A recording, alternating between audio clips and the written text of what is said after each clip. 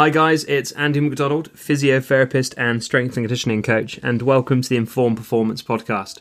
On today's show, I have Dr. Matt Taberner joining me. Matt is a sports scientist, S&C and rehab coach who has enjoyed career spells at both Aston Villa and Everton Football Club previously.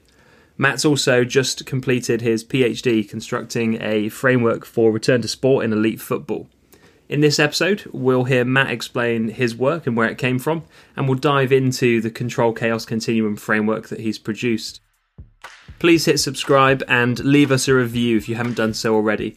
We always appreciate the feedback and we welcome your suggestions for new guests and new topics that we can cover to your interest. But without further ado, here is the conversation between myself and Dr. Matt Taberner. Matt, great to have you on the podcast. How are you, mate? Good to have you on. Hi, Andy. I'm all good, mate. Thanks. I think we're in the middle of lockdown at the minute, or in the UK, we're coming to the end of our first 3 weeks of lockdown, and thinking, what time are we on now? 5 o'clock. The government are about probably announced we're going into another 3 weeks of lockdown, but yeah, all good considering. How's yourself?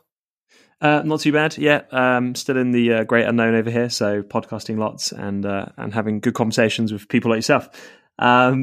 Just to begin with, mate, can you just kind of explain to anyone that may not have come across you yet what you've done and what you do currently? Just a little bit of background information would be great. Yeah, no problem. So it's sort of a long story, I guess. So my background is obviously started a BSc in sport and exercise science in 2003, finished that in 2006, went on to study a master's degree in sport and exercise nutrition at Loughborough University, finished that in 2007. From that, came out of university and managed to get an opportunity to work at Aston Villa Football Club. Went there at 2007 until 2013. In those periods, I completed my NSCA CSTS and my FA Fitness Trainers Award. And then after that, I went on to work at Everton Football Club from 2013 to recently in 2019. Working mainly in two roles for 3.5 seasons as the head of sports science, and then for about 2.5 seasons as the head of rehabilitation. And I've just recently, about a month and a half ago, finished my professional doctorate in applied sport and exercise science at Liverpool John Moores University, and also got the RSCC with distinction for the NSCA for obviously over 10 years strength conditioning support for elite athletes in football. So that's a sort of a rough background around my professional and sort of working career in elite football, really. And, you've recently published quite a few pieces of work that are related to each other around the Control Chaos Continuum. Can you kind of explain it to us and what it is for those people who haven't seen it yet? Yeah, no problem. So, really, I suppose, where does the Control Chaos Continuum come from? I guess it's almost around... So I'd take you back to where the publication started. So really it was around obviously starting the professional doctorate process, which I started in January 2018. But really the process started way before this, and the professional doctorate was just a way of sort of formalising my thought process in the way I was working in rehabilitation, really.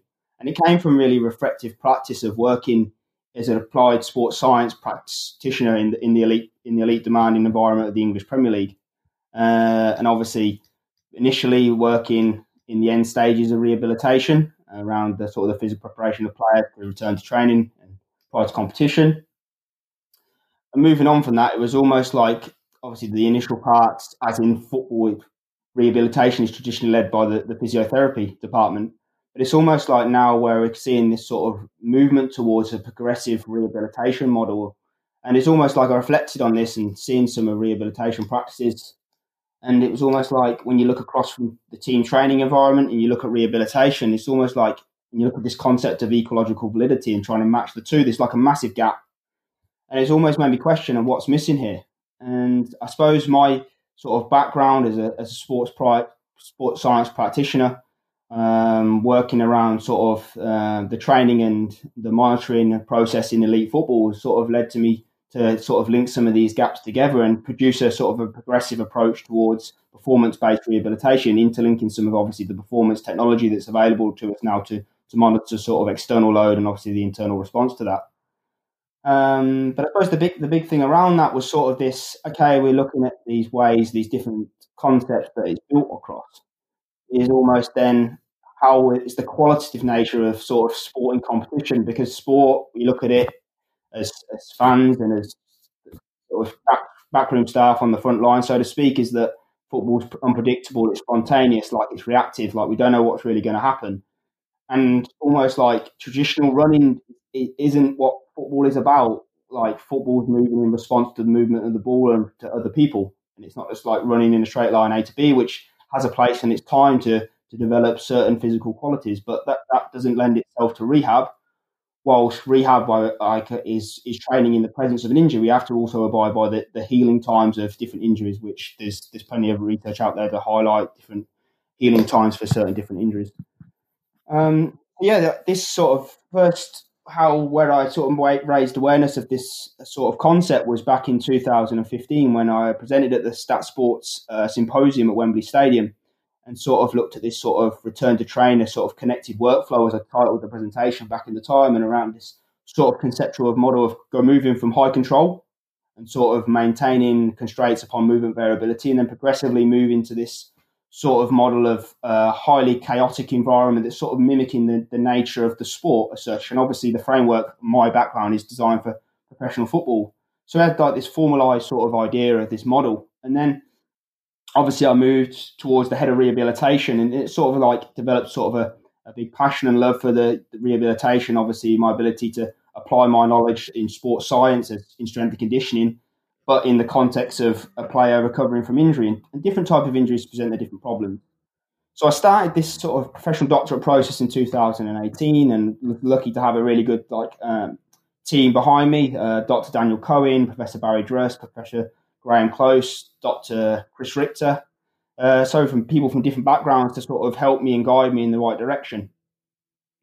And I suppose the first idea was then what is the professional doctorate about? So I think it's important to get across it. It's not the traditional PhD pathway, preparing people really for academic study. It's around sort of giving rise to new research from applied practice, but obviously has high standards of scientific rigor at the same time.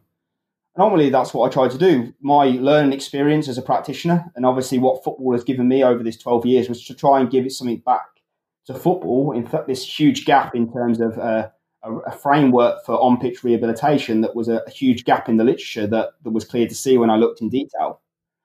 And obviously to give rise to this new knowledge, and obviously to go through this process of what is a conceptual framework, first of all. You've got sort of a conceptual framework is this important part of interlinking a set of interrelated concepts rather than a theoretical framework is a theory that stands alone on its own. So I went through this process that's out there called, when I looked through the literature, of a conceptual framework analysis model. Jabir in 2009, I think the author was for that. And it's sort of like, okay, phase one is mapping of these selected data sources, which is obviously going through sort of your lit review, what you need to understand, which was sort of guided from my experience of this model that had evolved over a period of time and my experience as a practitioner.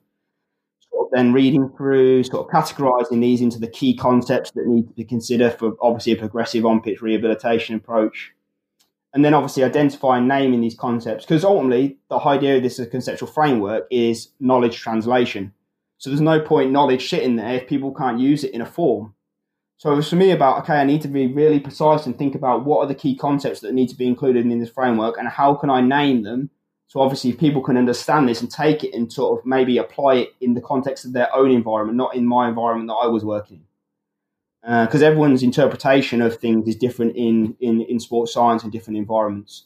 So obviously then what I decided was deconstructing and categorizing these constructs that have come together, integrating them together at phase 5, and then ultimately synthesizing them into this framework that was termed the control chaos continuum.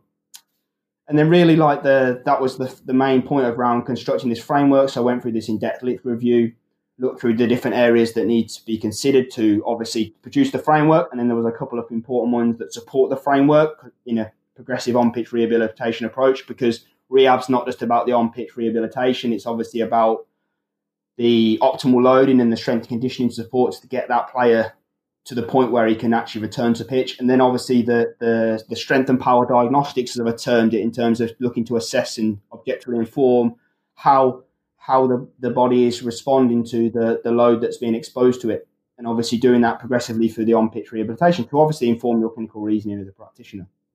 So really, it was at that point where we constructed this framework, which is obviously was published in the British Journal of Sports Medicine, with obviously video content in it, sort of to offer like a unique sort of feature in like a new sort of publishing landscape to obviously show people this. Okay, this does actually happen in real life. It's not someone just obviously writing it down. Or, yeah, theoretically, no, this happens. This happens with elite football players worth a lot of money, and this is the process we go through.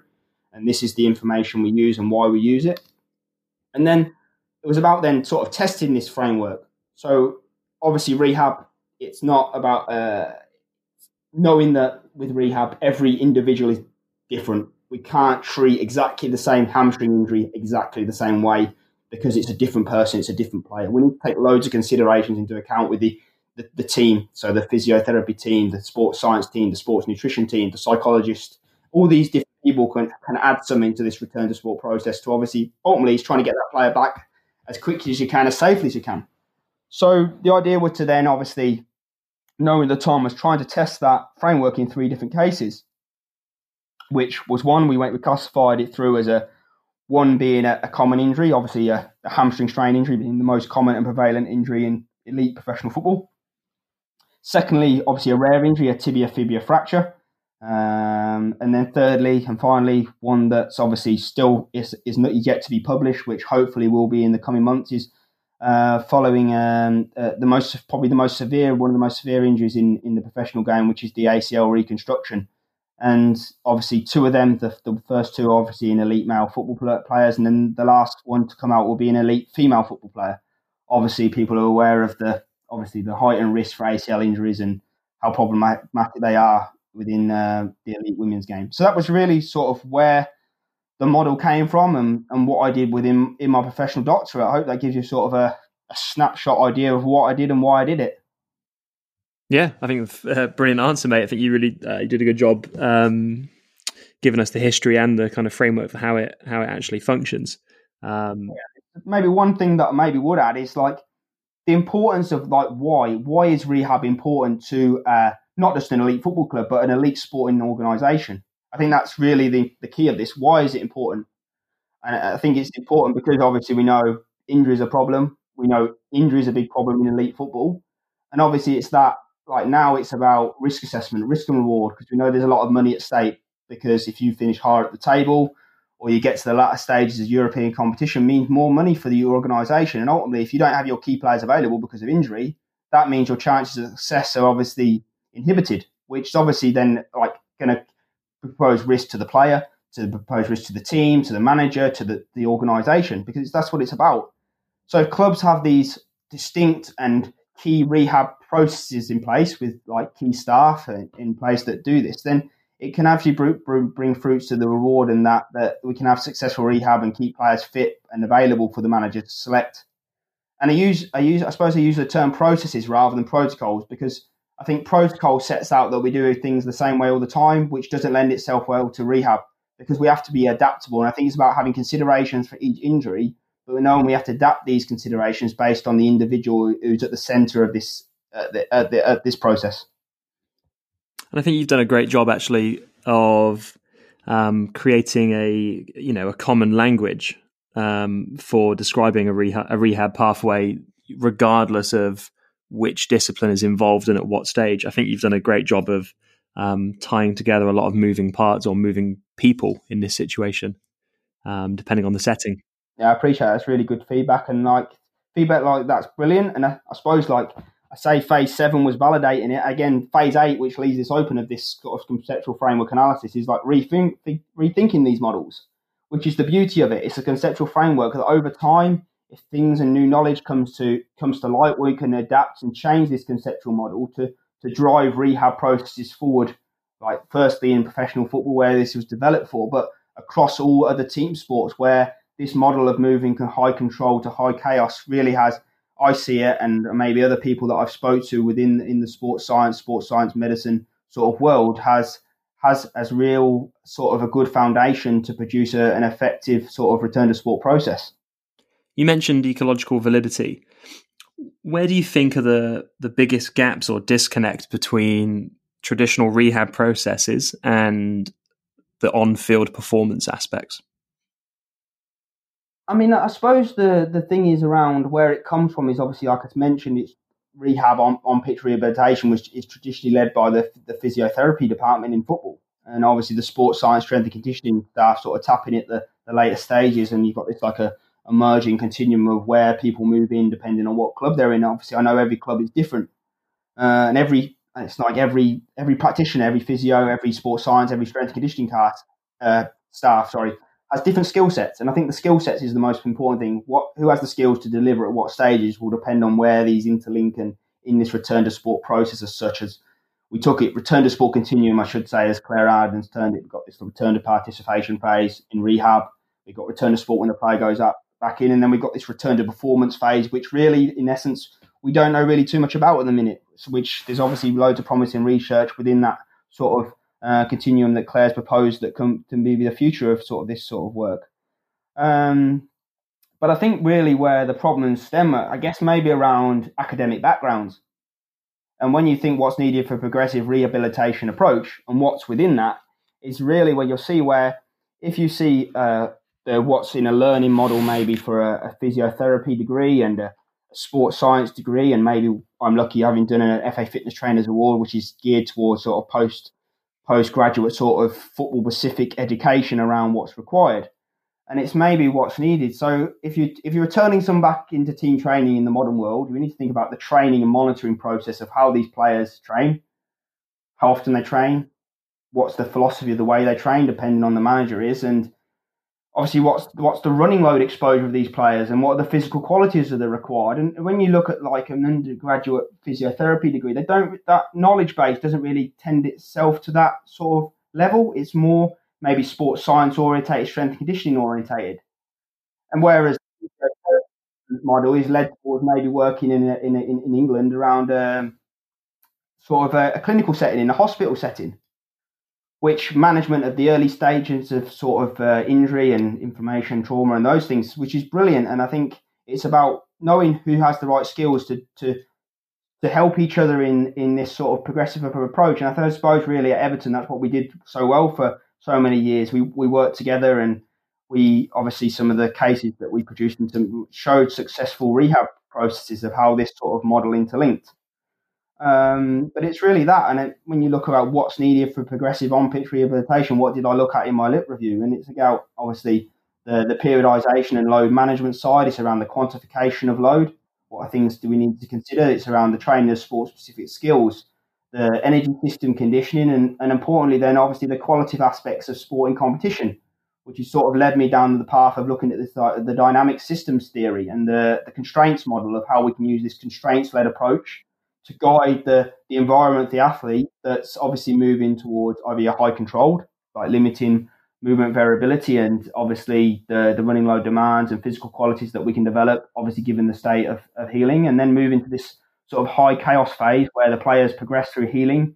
We can increase obviously the musculoskeletal demands placed off the athlete in terms of the running speeds and running intensities, and obviously do it in a fashion that's more mimicking the movement patterns in sport.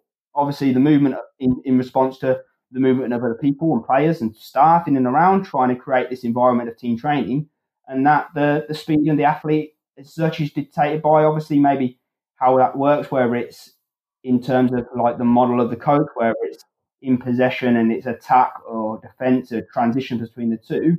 How is those high speed running efforts achieved? And when you look at football, which most of us do with the access we have to Sky Sports and BT and so forth, now we can take the powerful use of video as well to plan sessions that obviously sort of represent ecological validity for that sort of player, and if it's sort of how that player got injured in a specific run as such, we can replicate that to give player confidence. So yeah, there's so many different avenues like I've touched on there, and like each of those, like periodization, we could go into in depth around periodization in rehab. I mean, these things haven't really been touched on, but I mean, without people doing there and putting the information out there, I guess that it won't come to fruit.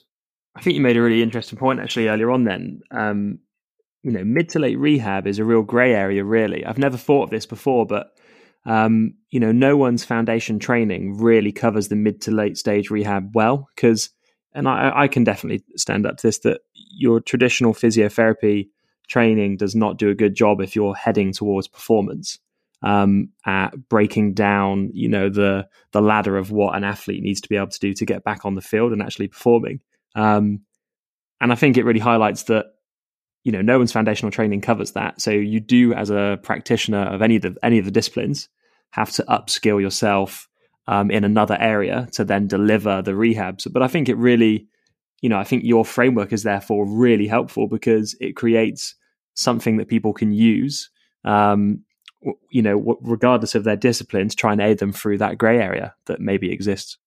Yeah. That was the whole idea of trying to, obviously, big thing around the doctorate is dissemination of information and giving rise to new research, and the way of the publications and sharing some of the video content, infographics, and different types of articles. Obviously, we've had an editorial, we've had a viewpoint, and as such, that I think the last one will be a more in-depth case report in a bit more detail, and hopefully not just sharing the on-pitch side, but obviously the whole process, like the strength and conditioning support of how you prepare specific injuries as well for a progressive on-pitch rehabilitation. Because obviously, if that structure hasn't gone through obviously this process of obviously the optimal loading, as Phil Glasgow has termed it, then obviously the risk of re-injury is probably greater in a rehab. Obviously, then you've also got to abide by obviously the healing times.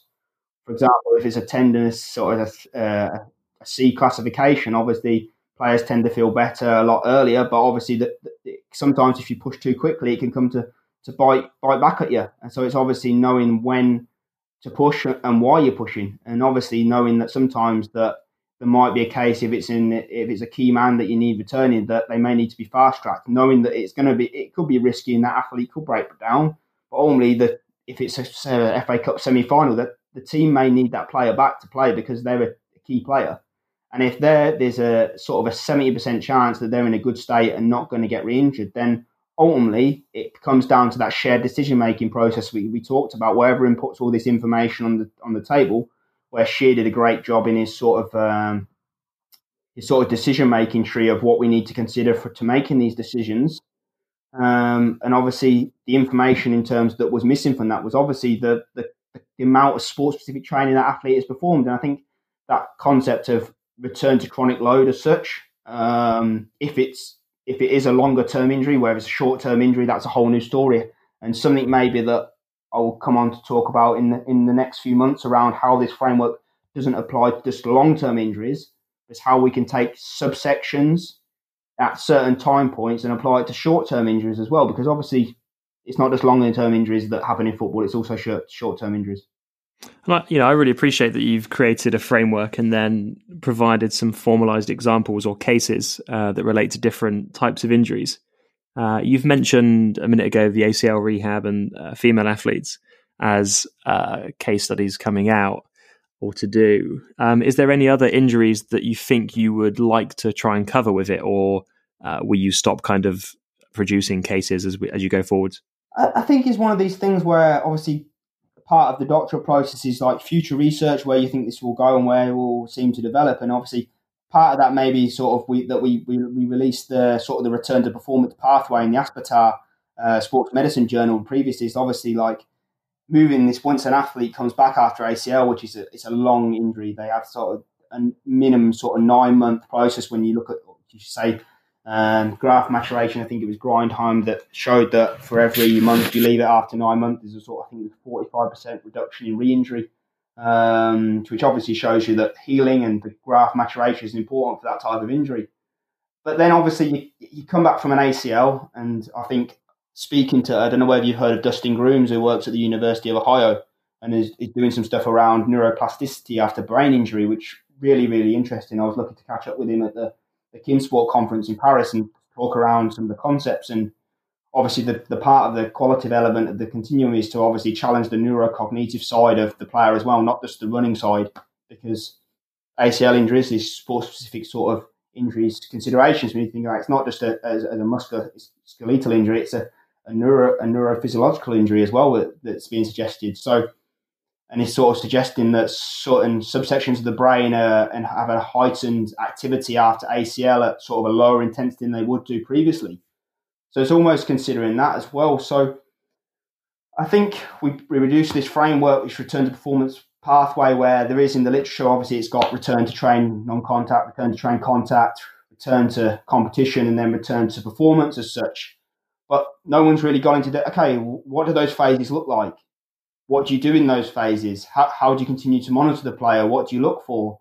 How does the periodization structure look within a sort of that environment? I think that was what we tried to do, and what we'll try to do with this. For my doctorate, I went to return to sport, but then obviously the last piece is then following this female athlete through, not just to return to sport using the control Tau's continuum, but using this return to performance pathway for a period. So we followed the player not just to return to sport, we followed the player for sort of 29 weeks, and she went on to play for her national team at the FIFA Women's World Cup.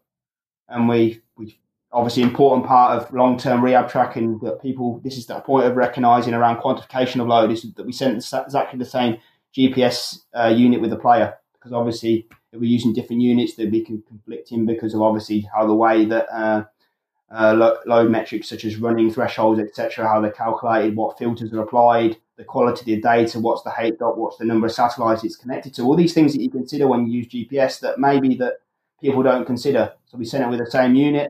We monitor that player through that whole return to performance sort of process for 29 weeks, which, fingers crossed, I'm sure they'll be able to share with everyone in the coming months. And, S&C's dealing with rehab or sports scientists and physios, from different sports are going to want to know how they can apply it to their sports environment. You've, of course, based the work on football or soccer for the Americans, which, makes it quite easy for other people in field sports to apply, like rugby.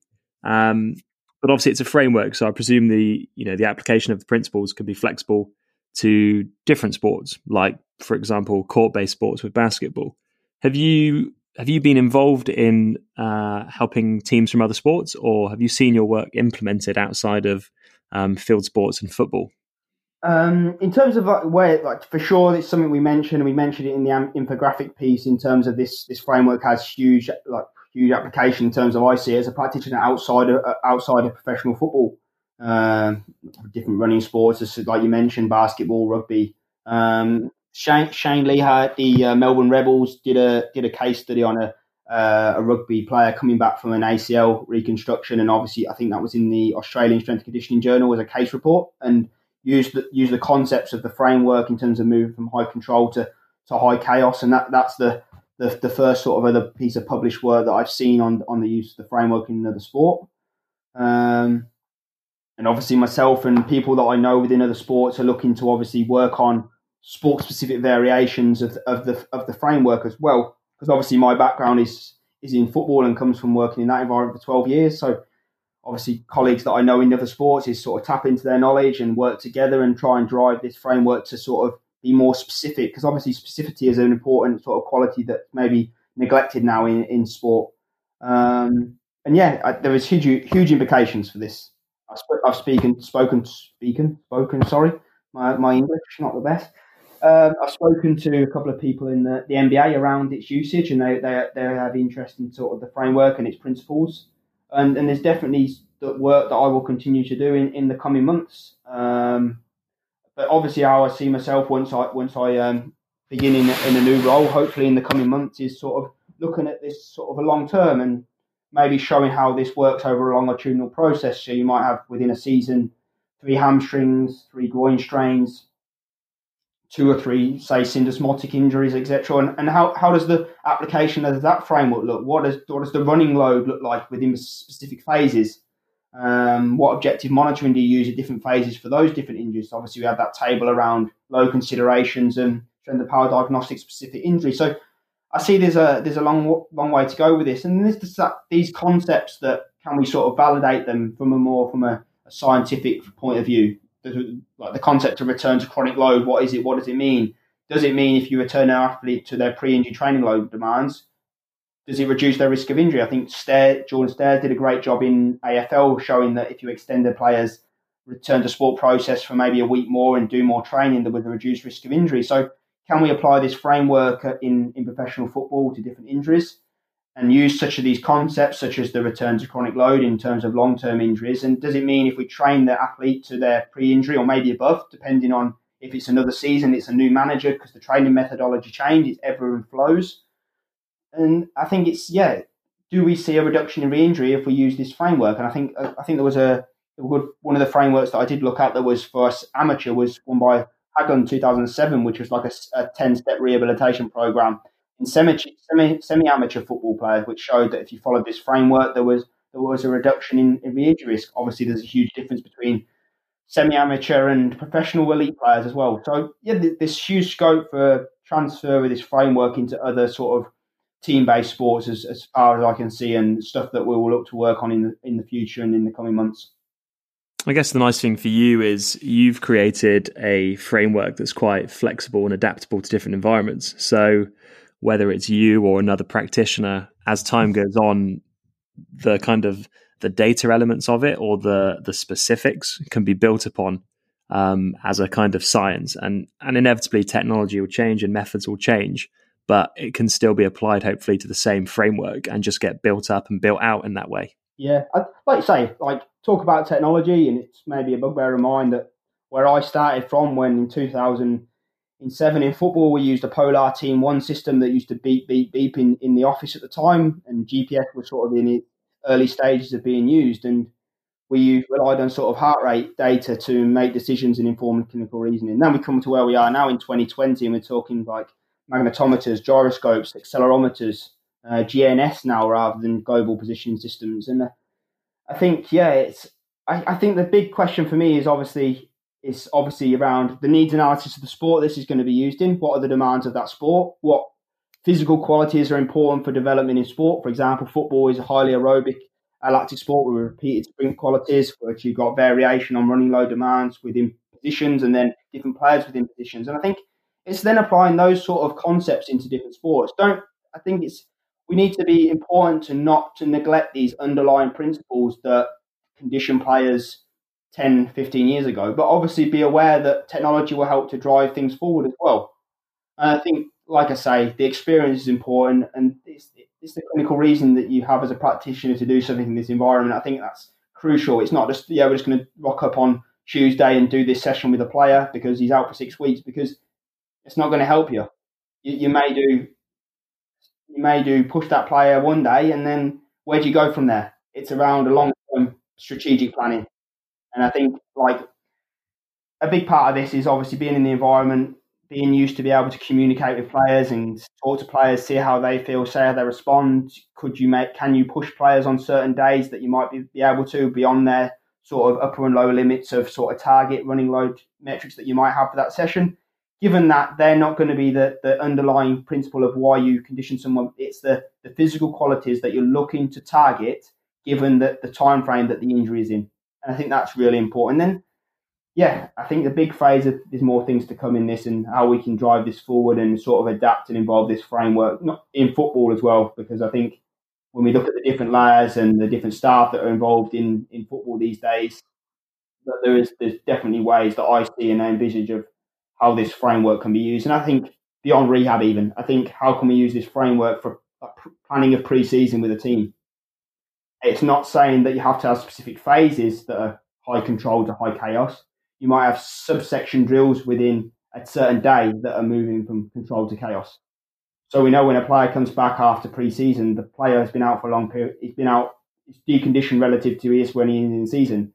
Maybe having a period of controlled sessions and driving some aerobic capacity and improving that player's sort of resilience as such for a period of time before we and do these high-speed running demands under control first before we start to do them in these sport-specific scenarios. And I think this huge scope for this qualitative aspect of movement in competition.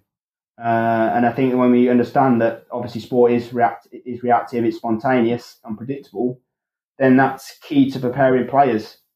Because we have to challenge the players, we have to challenge them neurocognitively to work and to fulfill the tactical requirements of the manager, which obviously is a challenge for them, a challenging process. So we just need to not just think about the physical side; we need to think about the obviously the technical and technical as well.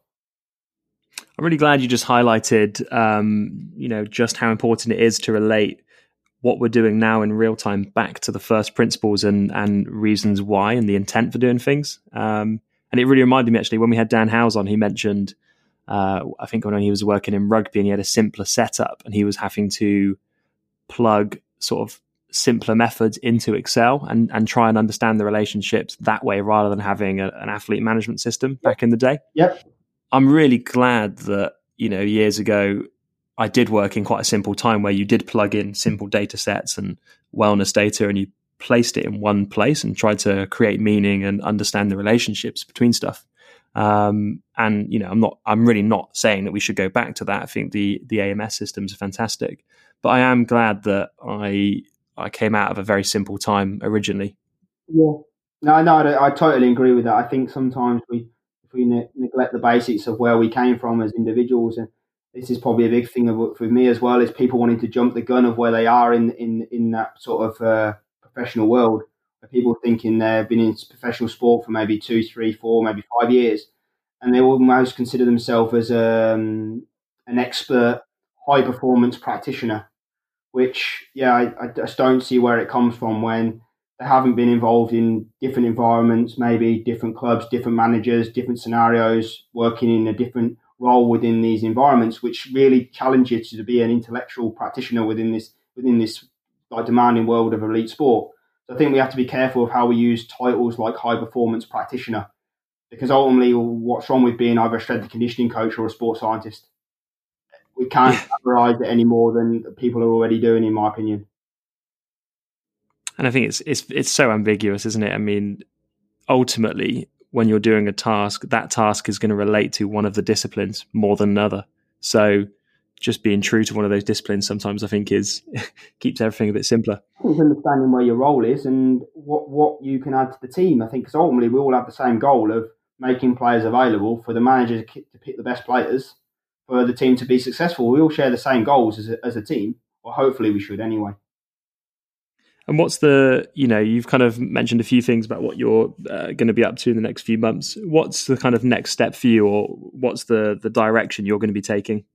Yeah, so obviously I left Everton in the summer of 2019, and obviously after working in football for 12 years, which is sort of pretty demanding in itself. As many people in football would tell you, the amount of hours and the sacrifices that you make as a human being, I guess.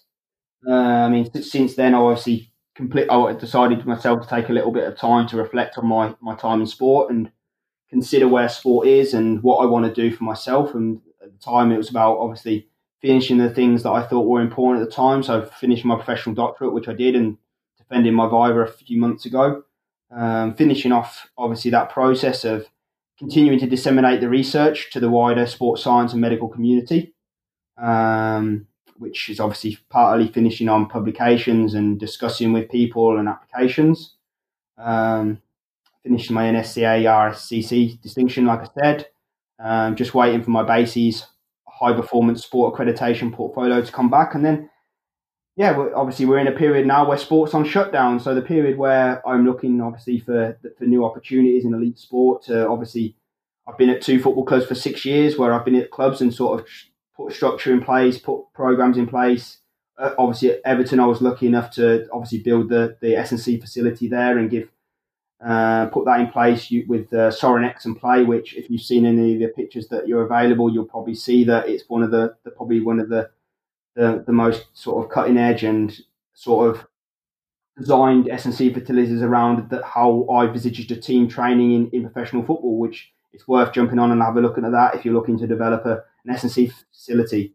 It's around me finding a new challenge where I can work with good people who share the same sort of collective goals and driving sports science and practice forward and linking together, and people obviously who can sort of leave their egos at the doorstep and do the right things and be a good team. That's what it's about in this game. It's being a good team and doing the right thing and putting on CPD for staff so they can learn and they can develop and make better people and practitioners themselves. And I'm lucky enough that people who maybe work with me have gone on to better things. People have gone on to do the PhD studentships at Liverpool Football Club. There's a couple of practitioners working in the Premier League. So yeah, hopefully those people have learned good ways of working in sport, and maybe hopefully I can say that some of my traits, some that are positive, some that are negative, have maybe rubbed off on people in a positive way. But yeah, it's about obviously for me looking for a new challenge that presents the right opportunity, that someone sees that I have skills and experience that I can offer them to help drive the processes forward within their football club or within another sporting organisation. And where's the best place for people to follow you online in terms of watching that journey evolve? I suppose obviously like social media now where it is. I suppose the best one is maybe obviously Twitter as a feeder. Obviously I post all my research online, so at Matt Taberner, or my Research Gate as well, that you'll be able to find me. I think it's Matt Taberner 2, where all my access to all my publications and research is open access for anyone in the world to see. So it's there, and all the videos that are shared within the content in the publications online. If you access obviously the British Journal of Sports Medicine and so forth. Well, mate, thank you so much for coming on. This has been a conversation I've been looking forward to, and it, it didn't disappoint. So thanks for giving up some time and kind of sharing your views on everything. Oh, brilliant, Alex. I appreciate the invitation to come and speak, and more just having a chat with people who want to share sort of thought process, and yeah, really thanks very much. I appreciate the time. No, it's been a pleasure. Thank you. No, thank you. I'd like to thank Matt for coming on. I had a great chat with Matt both on and off air, and I really enjoyed recording the insights that he shared about how his ideas developed from practice to publishing a usable framework that we can all use in rehab. Next episode, I'll be catching up with fellow British physio or physical therapist in America, Dr. Andy Barr. Andy has worked at Man City Football Club and the New York Knicks, to name a few, but he's currently based in LA, where he has set up Quantum Performance, a company helping high-profile athletes return to elite-level sport. Thanks for listening to today's Informed Performance podcast episode. Stay healthy and safe, and I'll see you next week.